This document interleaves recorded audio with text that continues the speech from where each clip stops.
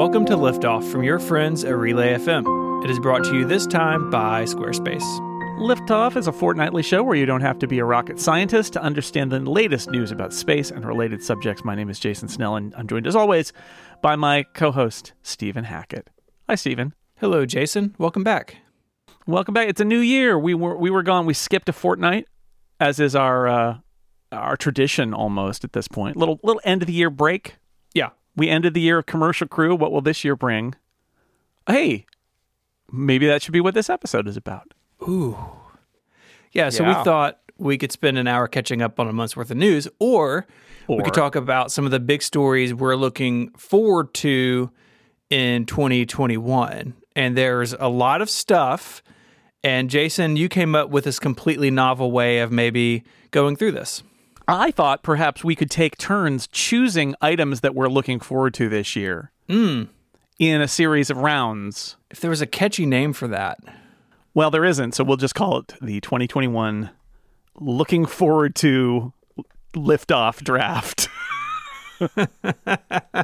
Yeah, so we're gonna make some picks. We have a long list of things that we're looking forward to in 2021, and I thought maybe you could start us off. Yeah, this is a big one. What am I looking forward to most this year? I'm gonna say I'm looking forward to the James Webb Space Telescope actually launching. Yeah, I am. I hope it happens. It's been so long. Yeah. But it is scheduled, so it's scheduled for October 31st, a Halloween launch on the ESA Ariane 5 rocket. Okay. I feel like there's a liftoff rule that if you're in the last quarter of the year, which this is almost like it's essentially 2 months before the end of the year. Mm-hmm. If you're a space person and you're like, it'll be late in the year, we'll get to some of these later, I'm sure. I've learned that later this year means next year. Yeah. That's just later this year means next year. Shorthand for check again in 12 months. However, James Webb Space Telescope, which is super important, it's gonna teach us a lot about the universe. It's cost a lot of money. It's been in process for a very long time. It's been delayed a lot by a lot of different things. But this date, October 31st, what encourages me about it is that all the other dates for the James Webb Telescope have been reported with a sort of, they say, but kind of approach. And all the reports I've read about this date is that everybody thinks it's going to happen. So barring a very bad, unexpected thing, we seem to have gotten to the end of the story of the James Webb Space Telescope on Earth, and that we're at the point now where it will finally get out there and start doing its job. It's a good first pick. It really is, and I'm very excited to see this because it really is going to let us peer further out into the universe and further back in time, because those two things are kind of the same thing when you're talking at a big scale. Exactly. And throughout 2020, despite the pandemic, various systems of the James Webb were undergoing testing procedures. They did the acoustic and shakedown testing so that they could see if will it break when we launch it. Yeah. We don't want that. They deployed the whole tower that supports the weight of the telescope. They unfolded the solar shield. They did a systems check of all the software. It seems like they're ready to go. So I'm really looking forward to 2021 being the year that the James Webb Space Telescope finally takes wing. There's no wings. It's space, but you get what I'm saying. It's a good first pick. It was going to be high for me. Yeah. I'm gonna go with the green run. Oh, this is like for the SLS. It's like the SLS segment, except in a draft. I can't help myself. Yeah, this was. It's also late, but I think it's going to be really exciting to see this giant rocket that has been in development for a long time finally seeing that thing light up. And that is scheduled, as we're recording today, as early as next week. Yeah, as early as Saturday, very soon. It looks like it's going to be the only SLS core stage to be test fired at Stennis. That's breaking as we're talking now. NASA's giving an update on the program, which is very interesting. But it is it's such a big step forward in this program.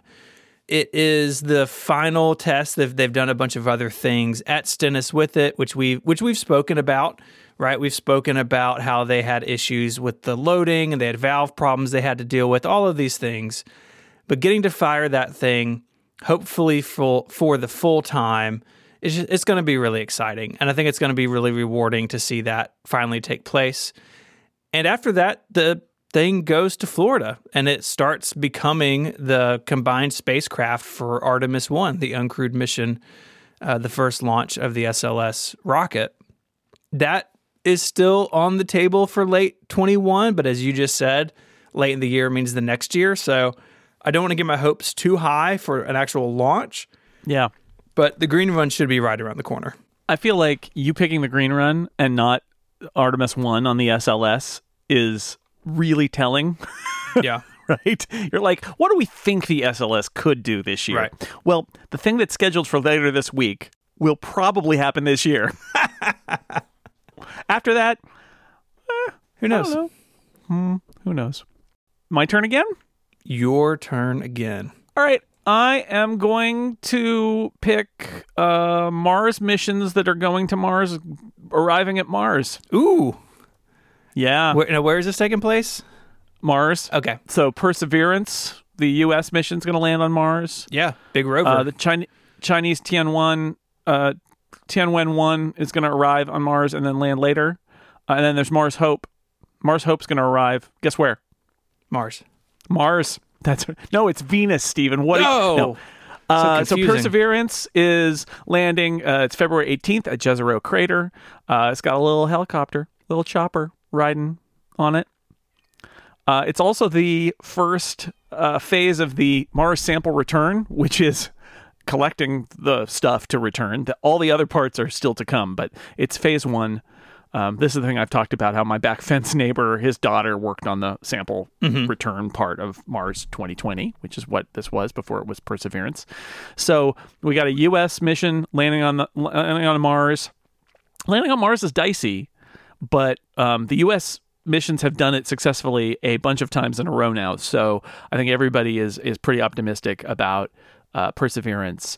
China is going to, with Tianwen-1, going to try that same thing. We don't know when, because China, they keep it all kind of under wraps, but they are going to come into Mars orbit sometime in February. And it sounds like the Chinese plan is to orbit Mars for a while, scope out the landing site, make some decisions, and then make an attempt in a couple of months to land. And if they land and survive on the planet, it will be the second country after the U.S. to have a soft-landed, operable for more than a couple of seconds probe on Mars. So that would be another huge feather in the cap of the Chinese space program. And then, the United Arab Emirates have their weather orbiter, their atmospheric orbiter, Mars Hope.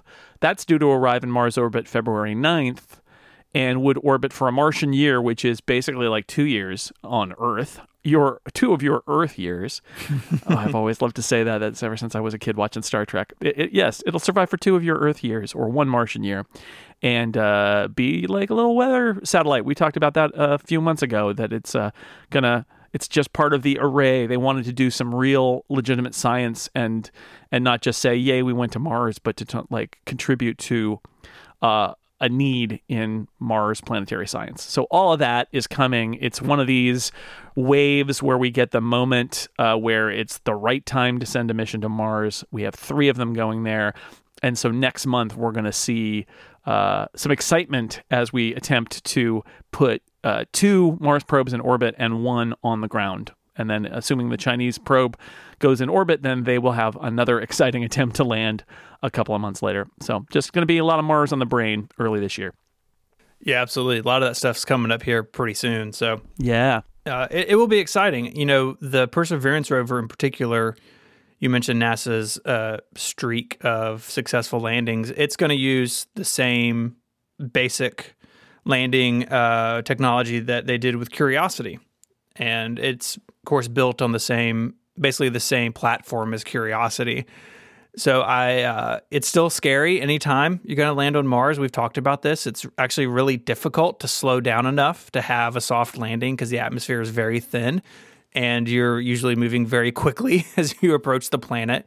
So you have parachutes and heat shields, and you've got rockets to fire. It's very complicated, but very exciting. And it really feels like 2021 could be a real opening up of what we know about Mars. And, that's not even talking about the groundwork in these missions being laid for future things like planetary sample return, right? Yeah. That's on NASA's radar. It's also on China's radar. So that could be it's the building blocks for even more stuff to come. So that is very exciting.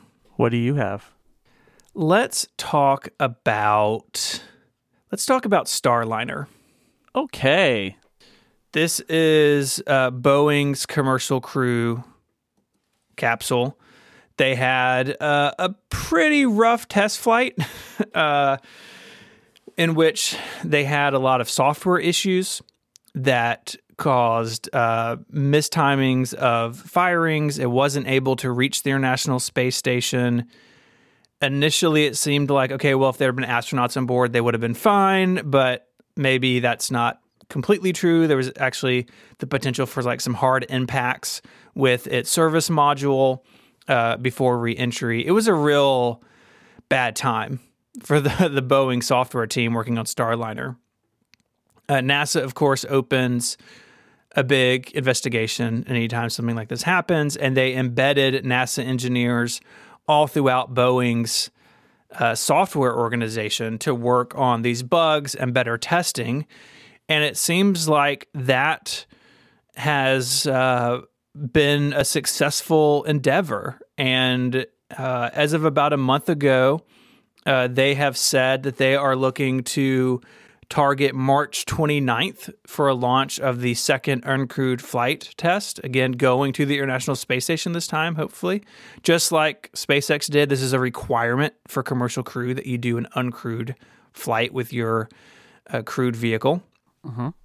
And I think they've got to get this right this time. I think if they continue to have problems, it's going to be a really big blow to this program. But I'm hopeful that they've been able to do it, and that if this goes well in March, then really the vision of Commercial Crew of not only having one commercial partner, but more than one to rely on to get astronauts to and from the space station. That's really been the dream of Commercial Crew for a decade, probably since it was introduced. So I'm looking forward to seeing this be a success. Definitely rooting for those teams because it really seemed like they had a lot of work ahead of them to straighten all this stuff out. Yeah, once again, I'm going to point out that you've chosen the test flight and not the actual crewed flight, which I think shows how you've learned your lesson about space dates. Yeah. There is currently a crewed test that could be as early as June, but who knows? Yeah. I mean, I think what we're all hoping to see is them clear this problem and actually do a crewed commercial demo test for Starliner so that we have the 2 Commercial Crew vehicles up and running. Obviously, 2 more crewed SpaceX missions due to launch in 2021. There's a Crew Dragon docked to the ISS right now. And in fact, as part of this, I believe they have to move. We talked about it a couple episodes ago. They have to do some like moving of capsules around at the ISS in order to get the right docking ports open for the right vehicles. Right. And if the OF2 comes out, it has to dock at a port where there's a Dragon now. So the Dragon has to move. And there's a whole thing that goes on there. But a lot of busy stuff at the ISS. And it would be nice to see Boeing get on the board. Sure. Absolutely. All right, I'm going to, speaking of SpaceX, I'm actually, despite my relative skepticism for a lot of things that Elon Musk says, I'm going to say I am actually looking forward to something that I've been really enjoying in late 2020. I'm looking forward to in 2021, and that is rapid progress on Starship. Ooh, yeah.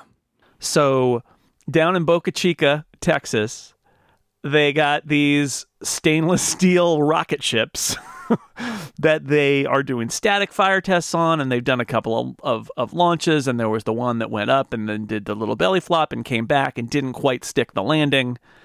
But rapid iteration and in public and learning. And I feel like we've seen this from SpaceX before, and now they are better at it because they've been through it before. Given what seems to be the pace of Starship progress, I got a feeling that Starship is going to impress us in 2021, that they are going to do some stuff that is really going to take it, if it isn't already, it's really going to take it from the realm of a theoretical test to a realm of people starting to talk about what are we going to do with these things. And I know that there's already been some funding for Starship by NASA in terms of the moon. I think that's going to keep happening. I would not be surprised if they make an orbital attempt putting a Starship on top of a Falcon Super Heavy as they continue to work on the mega rocket that they're working on. But they could will they try that? I think it's possible. I just think there's going to be a lot from Starship this year, and I know I'm essentially betting that Elon Musk is going to deliver on this thing that they're working on, but I feel like he's not talking it up as much as maybe he could, and what we are seeing them do is impressive. So I'm going to keep my eyes trained on those Boca Chica, Texas webcams and whatever their latest Starship progress is, because I got a feeling that Starship is going to do some stuff by the end of this year that we weren't expecting or we weren't counting on now, and especially not like even 6 months ago. I think you're right. I mean, they've really shown incredible speed in getting these prototypes rolled out and launching them. And even if they don't go well, they're learning. And the Raptor platform seems to be maturing very quickly. So, and I mentioned BFR and Super Heavy is not heavy; it's Super Heavy. And so that's the question: like, are they going to have a Super Heavy or not? Are they going to? Because that's the other part of this, right? Is that there's Falcon Super Heavy to lift this thing up. And that may be where they fall down, where they've got the Starship ready and they don't have the rockets ready. But we will have to see what that is. But also, Stephen, I will make a prediction here, which is there's going to be more explosions. Yep. I mean, that's how it goes. That's how it goes. But I think they're making rapid progress. So we'll see where they get. Yeah, it is super exciting to watch. And, we've talked about this before, but SpaceX and Blue Origin to a degree, and a lot of these small rocket companies, like they're doing this all out in the open, or at least a lot of it out in the open. And they're not afraid of having failures in public, where this is not how things have been done in this industry really up until SpaceX came along. This is one of many things they've really changed about the way that these companies go about developing their vehicles. Mm-hmm. Well, let's take a trip to Jupiter. Oh, all right. How about that? I'm ready. So Juno, which is the spacecraft that has been orbiting Jupiter for 3 years now, something like that. Some amazing imagery has come out of Juno. They've got their really cool thing where they have basically the camera feed and it's all accessible to the public. So you see some of these beautiful images put together by regular citizens who are pulling down this data and processing the images. It's really cool. Juno is getting an extended mission, and it is going to be varying its targets of study. So Jupiter has a bunch of moons. We drafted some of them a long time ago. We did. And the spacecraft is going to be studying 3 of them in particular: Io, Europa, and Ganymede. And it is going to have 5 years to do this. And I think what's exciting about this is that all 3 of these moons are really different from each other, right? Like Io is basically a angry volcano hellscape. And Europa, of course, is very interesting because you have the presence of subsurface liquid water under that icy shell on the outside of it. And even Ganymede, which people don't necessarily think about a lot, it actually changed rapidly in between the Voyager and Galileo missions. Like the surface of the moon had been reshaped, and going to be able to compare that now with up-close imagery. Ganymede was originally thought to be kind of a boring, rocky moon-like moon, like our moon. And it's now thought that it's probably got a subsurface ocean, right, that makes it much more interesting than we thought before. So even the boring... It's huge, by the way. Ganymede, bigger than Mercury, I believe, or more mass than Mercury, one of those. It's huge. It's the biggest moon in the solar system, I want to say. Just riffing here. But... yeah, so it's interesting. And then, Io and Europa have been the stars of the show since Voyager. So somebody in the chat was asking about like the Juno orbits. Juno ended up in a very kind of eccentric orbit because they had some tech problems, and they're going to continue that. They're modifying the orbit to be a little more daring so that they can get closer to the moons, because they've already done their primary mission essentially, but they're not changing the idea of what, it's going to do these big swoopy orbits that get it close and then remove it further away. So it's just going to keep doing what it's doing, but it's going to be able to do some exciting moon science that it might not have. Its original mission was, obviously you send something out there, you start off less risky, and then now they're gonna crank up the risk a little bit in order to look at these moons. It's awesome. Yeah, so this will take place over the next several years. Initial pass of Ganymede will be 1,000 kilometers away. That should take place this summer. And then Europa, they'll come within 320 kilometers in 2022. And then Io, they're going to fly by twice in 2024 at a distance of about 1,500 kilometers. It's super exciting. And it reminds me in a way of Cassini, right? Cassini, we not only learned so much about Saturn, but about its entire system. And I think Juno has the opportunity to follow in those footsteps. Yeah, for sure. Looking forward to it. It for a mission that was initially vexed by those problems. The fact is, it's taking longer to do the science, but it's being able to do all this great science. So it's pretty great. Yeah, I'm really excited about that. Well, that's 3 rounds, but there's more. There's more. So much more we could pick, but we should probably take a break so that you can tell everybody about our sponsor. This episode of Liftoff is brought to you by Squarespace. Make your next move with Squarespace. It lets you easily create a website for your next idea, business, or project. You can get a unique domain name, use award-winning templates, and so much more. So think about a project or a business. What a website for one of those things would need. You may need a store or a portfolio, a blog. You may need to host a podcast or embed video or all sorts of things. And Squarespace is the all-in platform that lets you do all of it. There's nothing to install. There's no software patches to worry about. No server upgrades are needed in the middle of the night. You just don't have to worry about that kind of stuff because Squarespace has it covered. They have award-winning 24/7 customer support if you need any help or have any questions. Lets you quickly and easily grab a unique domain name, and all of those award-winning templates are beautifully designed for you to show off your great ideas. One of my favorite things about Squarespace is the ability to extend a website that you've built previously on Squarespace. So I had a customer, they were a nonprofit here, and they needed a website for fundraising. I built that last year, and this year they want to start blogging on the site. So I logged into Squarespace, I set up a blog in just a few minutes, and now they have this whole new functionality. I didn't have to take down the site or rebuild it or do anything with the database. It was just, hey, I want a blog, turn it on, and they're up and running. Squarespace plans start at just $12 a month, but you can start a trial with no credit card required by going to squarespace.com/liftoff.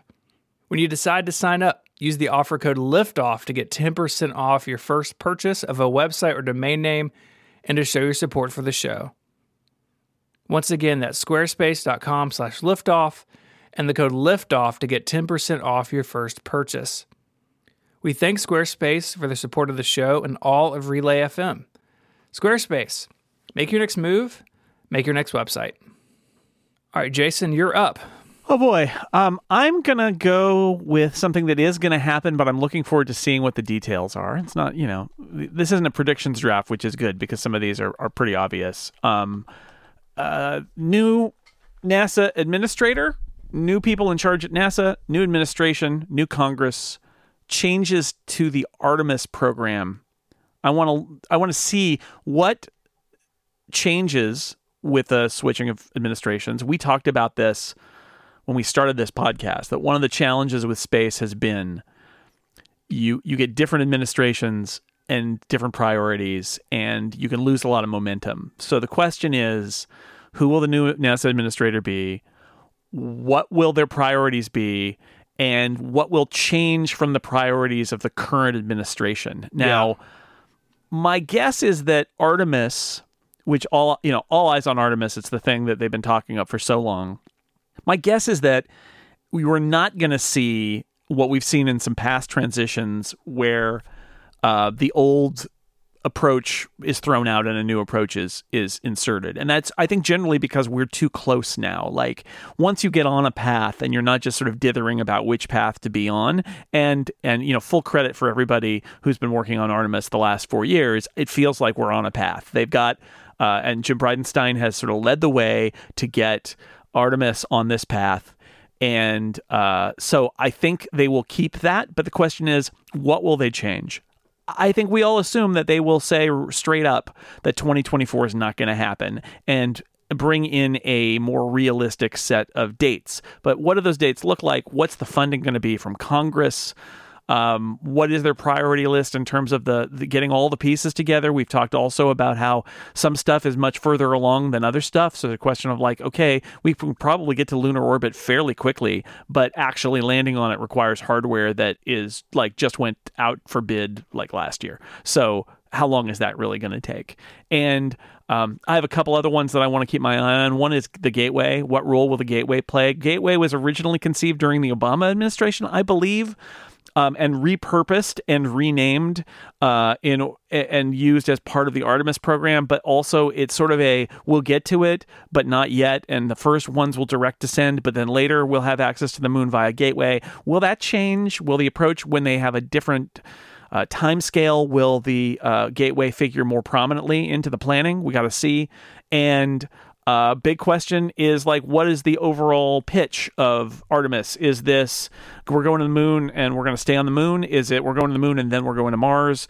What is the way? And I admit that is in some ways more politics and marketing than it is science, but I'm interested to see how they frame it, because every administration has framed the deep space mission, crewed deep space mission of NASA differently. I'm also interested in looking at, what Earth science missions get funded and, how that comes back after it really being on the chopping block during the current administration. Do you think that the 2024 date will be a big conversation, or do you think it'll kind of slowly go away? I think that they're going to have a new administrator and that they're going to have an event, I would actually even predict sometime this year, where they roll out an Artemis status report. And it includes a lot more detail, but also pushes dates back. That's my guess.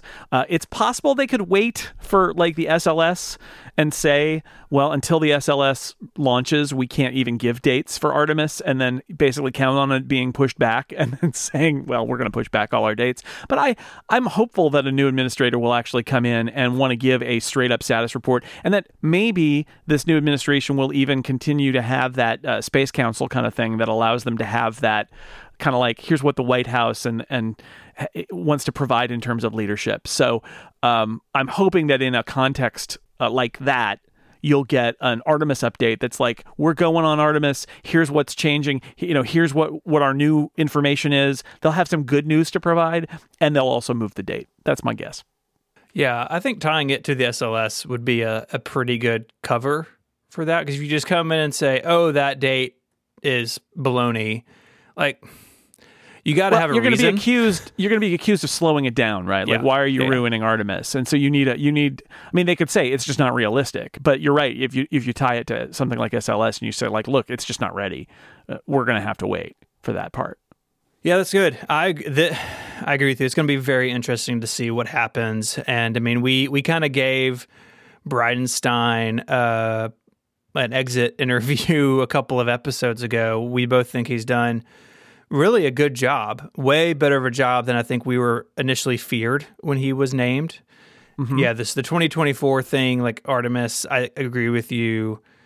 The date is unrealistic, but they're on this path now, and it's just about how you talk about and how you keep moving it forward. All right, so we've talked about big rockets. I want to talk about little rockets. Okay, love it. Little, small rockets. So there are several companies in this space, but I just want to talk about a handful of them that could see big step forward in 2021. The first is Firefly Aerospace. They're expected to launch their first rocket in the first half of 21. Their goal, like many of these other companies, is to deliver small payloads. So think CubeSats and smaller, doing that cheaply. And what that does, what all these companies are hoping to do, is that opens up that technology for institutions and research that don't have to have billions of dollars in funding, right? It's the whole beauty of CubeSats. You can build something small and cheap and light, and it does exactly what you need it to do. And you can find one of these launch partners who is going to take up a handful of CubeSats at a time at a low rate. That is really exciting to see what could come of that. Their goal from their founder is $10,000 a kilogram, which is a fourth or a fifth of what the average cost is now in the industry. And they hope to bring it down from there. So that is exciting. We'll see how their launch goes in 21. There's also ABL Space Systems. So they held numerous static test fires towards the end of 2020. Their vehicle is called the RS-1. It should see a full launch in 2021 sometimes. And they're looking to place up to 1,000 kilograms for $12 million per launch. So again, less money. They're looking at sun-synchronous orbits. And what's interesting about them is they've got really good backing. So they secured $44 million from the U.S. Air Force for launch demonstrations, on top of $49 million or so in private financing. So they're here to stay. That money should take them a long way. And then lastly, of course, we have Astra. Their Rocket 3.2 came very close to orbit at the end of 2020, if you remember this. Basically, they said they got the fuel mixture a little bit off, so this didn't have quite enough lift, quite enough power to actually make it, but very close. They launched from Alaska, so some of those shots of their launch site and the rocket are absolutely beautiful. Not covered in fog like some other launch places we can name, Vandenberg.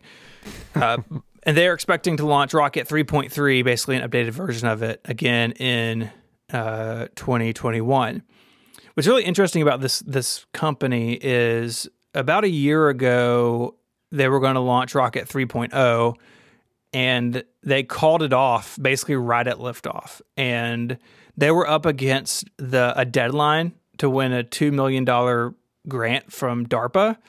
And they said, we'd rather not launch if we think we're going to have a failure. And so they were willing to not risk the vehicle and their program for that funding. And that just really struck me at the time. There's these folks seem like they're really committed to the engineering side of this, because I'm sure they're serious. Sure, it was a hard decision, but one that I honestly really respect and found kind of refreshing. So these are three companies that we should definitely keep an eye on this year. Of course, there are others, but this smaller launch vehicle space is really getting hot. Yeah, I think this is great. Obviously, Astra, local company here from Alameda, doing some very interesting things. And, I think with everything that especially SpaceX is doing to push down costs on launches by introducing reusability to large launches, the fact is small launches provide access to space, and not everything needs to be a giant launch to space. And so it's exciting. You mentioned bypassing the $2 million check from DARPA. I think that what I get out of that is that this is not a company that is sort of living paycheck to paycheck with government funds, which I think some space companies sort of do, right? Like they just keep on getting some money from NASA or someone else or the Defense Department to do something, and they're hoping it'll all turn into something. And them saying no says to me that they're in it for the long haul and they're serious about it and they have a business model and they don't need to take this money to do something dumb. And I think that's really good. So excited to see more from all these small companies. Mm-hmm. All right, I'll pick my fifth for 2022, and it's Blue Origin. So Blue Origin started as a mysterious company bankrolled by Jeff Bezos of Amazon fame to do space things, and it was sort of very like nobody knew, hush hush, quiet. It's been out in the open more lately, but I feel like maybe 2021 is the year where Blue Origin really comes into its own, and everybody, even outside of the close space watchers, begins to understand what Blue Origin is up to. They are a major player in the discussions of the human landing system for the moon, right? Like the idea that they've got their concept for a lunar lander. They're definitely one of the players there. But they've got their New Shepard rocket, which has launched before. It's a suborbital rocket, but it's launched before. They seem to intend to launch it with people aboard this year, suborbitally, which is why it's called Shepard, right? It's like Alan Shepard. It's a suborbital flight. But they seem to be on track to do that. So that'll be a big story, right? More commercial launches of people into space, even if it is a sort of space tourism kind of thing or experimentation kind of stuff. Sure. Also, they expect, according to the story that I saw, to possibly launch their New Glenn rocket for the first time this year. That's their orbital rocket. So that's an even more serious step forward for Blue Origin, saying, here we are, we now have our next generation rocket, and it has orbital capacity. And then if you want to dive in a little bit further, the New Glenn rocket is powered by the BE-4 engine, which they designed. It's also, there are like 7 of them or something. It's also powering the new United Launch Alliance rocket, the Vulcan Centaur, which is scheduled to fly toward the end of the year, which means next year. But still, the Blue Origin is not only powering its own thing, but it's the rocket engine that's going to power a ULA launch. And that ULA launch that's, again, end of the year, so probably next year, that's the one that we talked about a while ago, where a company called Astrobotic, which has they have a moon robot, basically, and that would be what that mission would be from ULA, would be to take Astrobotic's robot probe to the moon, which would be the first U.S.-launched piece of hardware to land on the surface of the moon since the Apollo era. So there's a lot going on that Blue Origin is involved with, and although not all of it's going to happen in 2021, I feel like a bunch of stuff is, and it's going to be the most talked about and the most visibility that Blue Origin has had up to now. So I think it's going to be a big year for Blue Origin.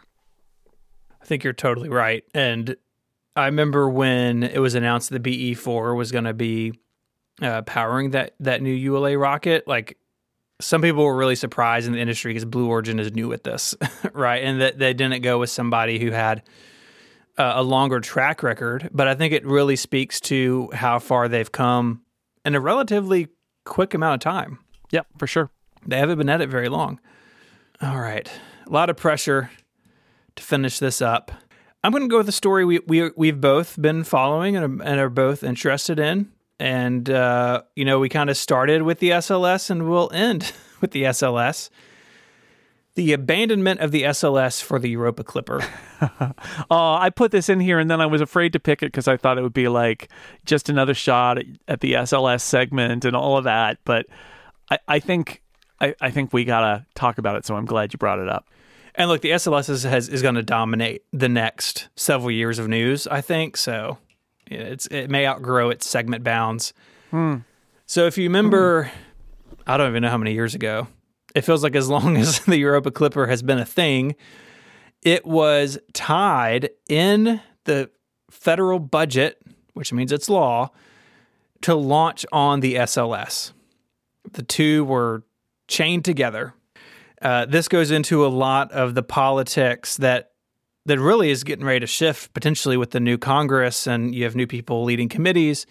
But the SLS, of course, is being built, being supplied by companies in every state. Remember, we did an episode where we found a long chart, and it's like every single state is part of that. And there were certain, congressional representatives from, say, Alabama who really have it in for SpaceX, and were able to help the SLS gain this flight. So it has been they've been unmarried to each other. So there was a recent budget agreement which removed the SLS mandate. And it doesn't say that it can't fly on the SLS, but that NASA is able to find a commercial alternative if the SLS isn't going to be available. And it's not. It's not. Yeah, I mean, it's brilliant. The way it's worded is sort of like, well, if it's not available or there are issues in terms of the planning and mounting it on a different rocket and all that, then you don't have to use the SLS. And it's very hard to look at that and not say that literally just says don't use the SLS. Yeah. That's what it is. It's going to save them $1.5 billion if they fly on Falcon Heavy instead. Although they can take Falcon Heavy. They're going to have to do a much longer trajectory and slingshot kind of thing to get to Jupiter, whereas SLS would have taken them direct. So it would take much longer, like a year or two longer to get there. Year or two, 3? It's a lot longer to get there. Although by the time Europa Clipper's ready to go, it's also possible that Falcon Super Heavy could exist, in which case Falcon Super Heavy could replicate the same kind of thrust level as SLS and take them direct to Jupiter. So we'll see how that progresses, but it's a conversation that couldn't be had as long as Congress said no. You have to. I mean, and it was a backroom deal. Basically, it was the Culberson, the guy from Houston who got voted out 2 years ago, where Europa was his thing, and it was Shelby, senator from Alabama, who you referenced earlier, who likes the SLS, and they cut a deal that was like, well, I'll fund your Europa probe if you'll fund my giant boondoggle of a rocket. And so the deal was done, and it is being unraveled now. So yeah. So there you go. And the chairman's asking Falcon Super Heavy. It's the rocket for Starship, BFR. It's all the same. It's the big one. It's the BFR. Yeah, and that's the idea. There is that the Super Heavy and Starship gives you a taller than SLS, but like larger, heavy lift vehicle. But it hasn't, that's going to require them to come from behind. But SLS is moving so slowly that perhaps they will. I don't know. We'll see where Super Heavy ends up. I think that's the interesting missing piece of all that Starship talk that I did earlier is like, okay, but this is the second stage. So what's the first stage and where is it? And that's something that I think they're not as far along on, but maybe they are. I don't know. We'll see. You want to go through a list of sort of like the other stuff? We had a bunch of stuff we didn't pick. We could go through it really quickly. Some other things to look for. Yeah, you touched on the first one, but CLPS, the Commercial Lunar Payload Services flights, that's to put commercial hardware on the moon. That should be underway this year. The idea here is that you can send supplies and equipment ahead of a future crewed Artemis mission. And NASA has a bunch of partners, and they're all going to be working on various schedules and various things. They're putting things like laser retroreflector arrays and Doppler sensors and all sorts of stuff ahead of these missions. And some of this is also standalone scientific research. But commercial hardware on the moon is getting ready to be a thing. Okay, really quickly, mine is Richard Branson going into space.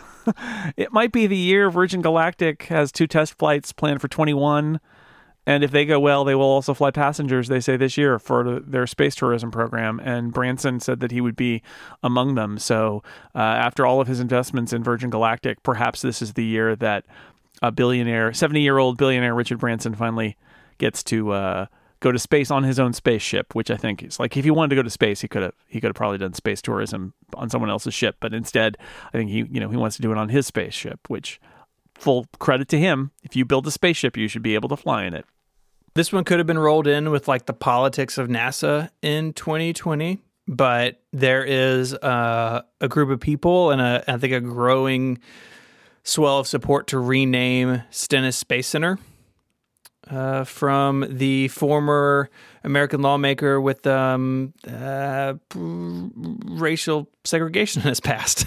Very problematic stuff. It was named through executive order by Reagan in the late 80s. So it's believed that Biden could just rename it with an executive order. If not, it's got to go through Congress. But I think the party in power in Congress would be hip to that sort of thing. So hopefully Stennis will be renamed. SpaceX, in addition to its commercial crew missions, has a non-NASA crewed flight planned to the ISS for this year. Something to watch. Axiom Space, private space tourism company, has contracted with SpaceX for a mission with 4 people on board. It's a former NASA astronaut who is the pilot, and 3 private citizens / space tourists going to the ISS. So watch for that. More space tourism in the works in this year, 21. Wrapped up with the Artemis program is the human-rated landing system, which did not get the budgetary support that NASA was hoping for. Never has, and didn't this year either. But last spring, they named Blue Origin, Dianetics, and SpaceX as partners to develop human landers. And so I expect that we will see much more about this in 21. We've seen Blue Origins, right? You got the Blue Moon, and Jeff Bezos walked around the legs of it. Yep.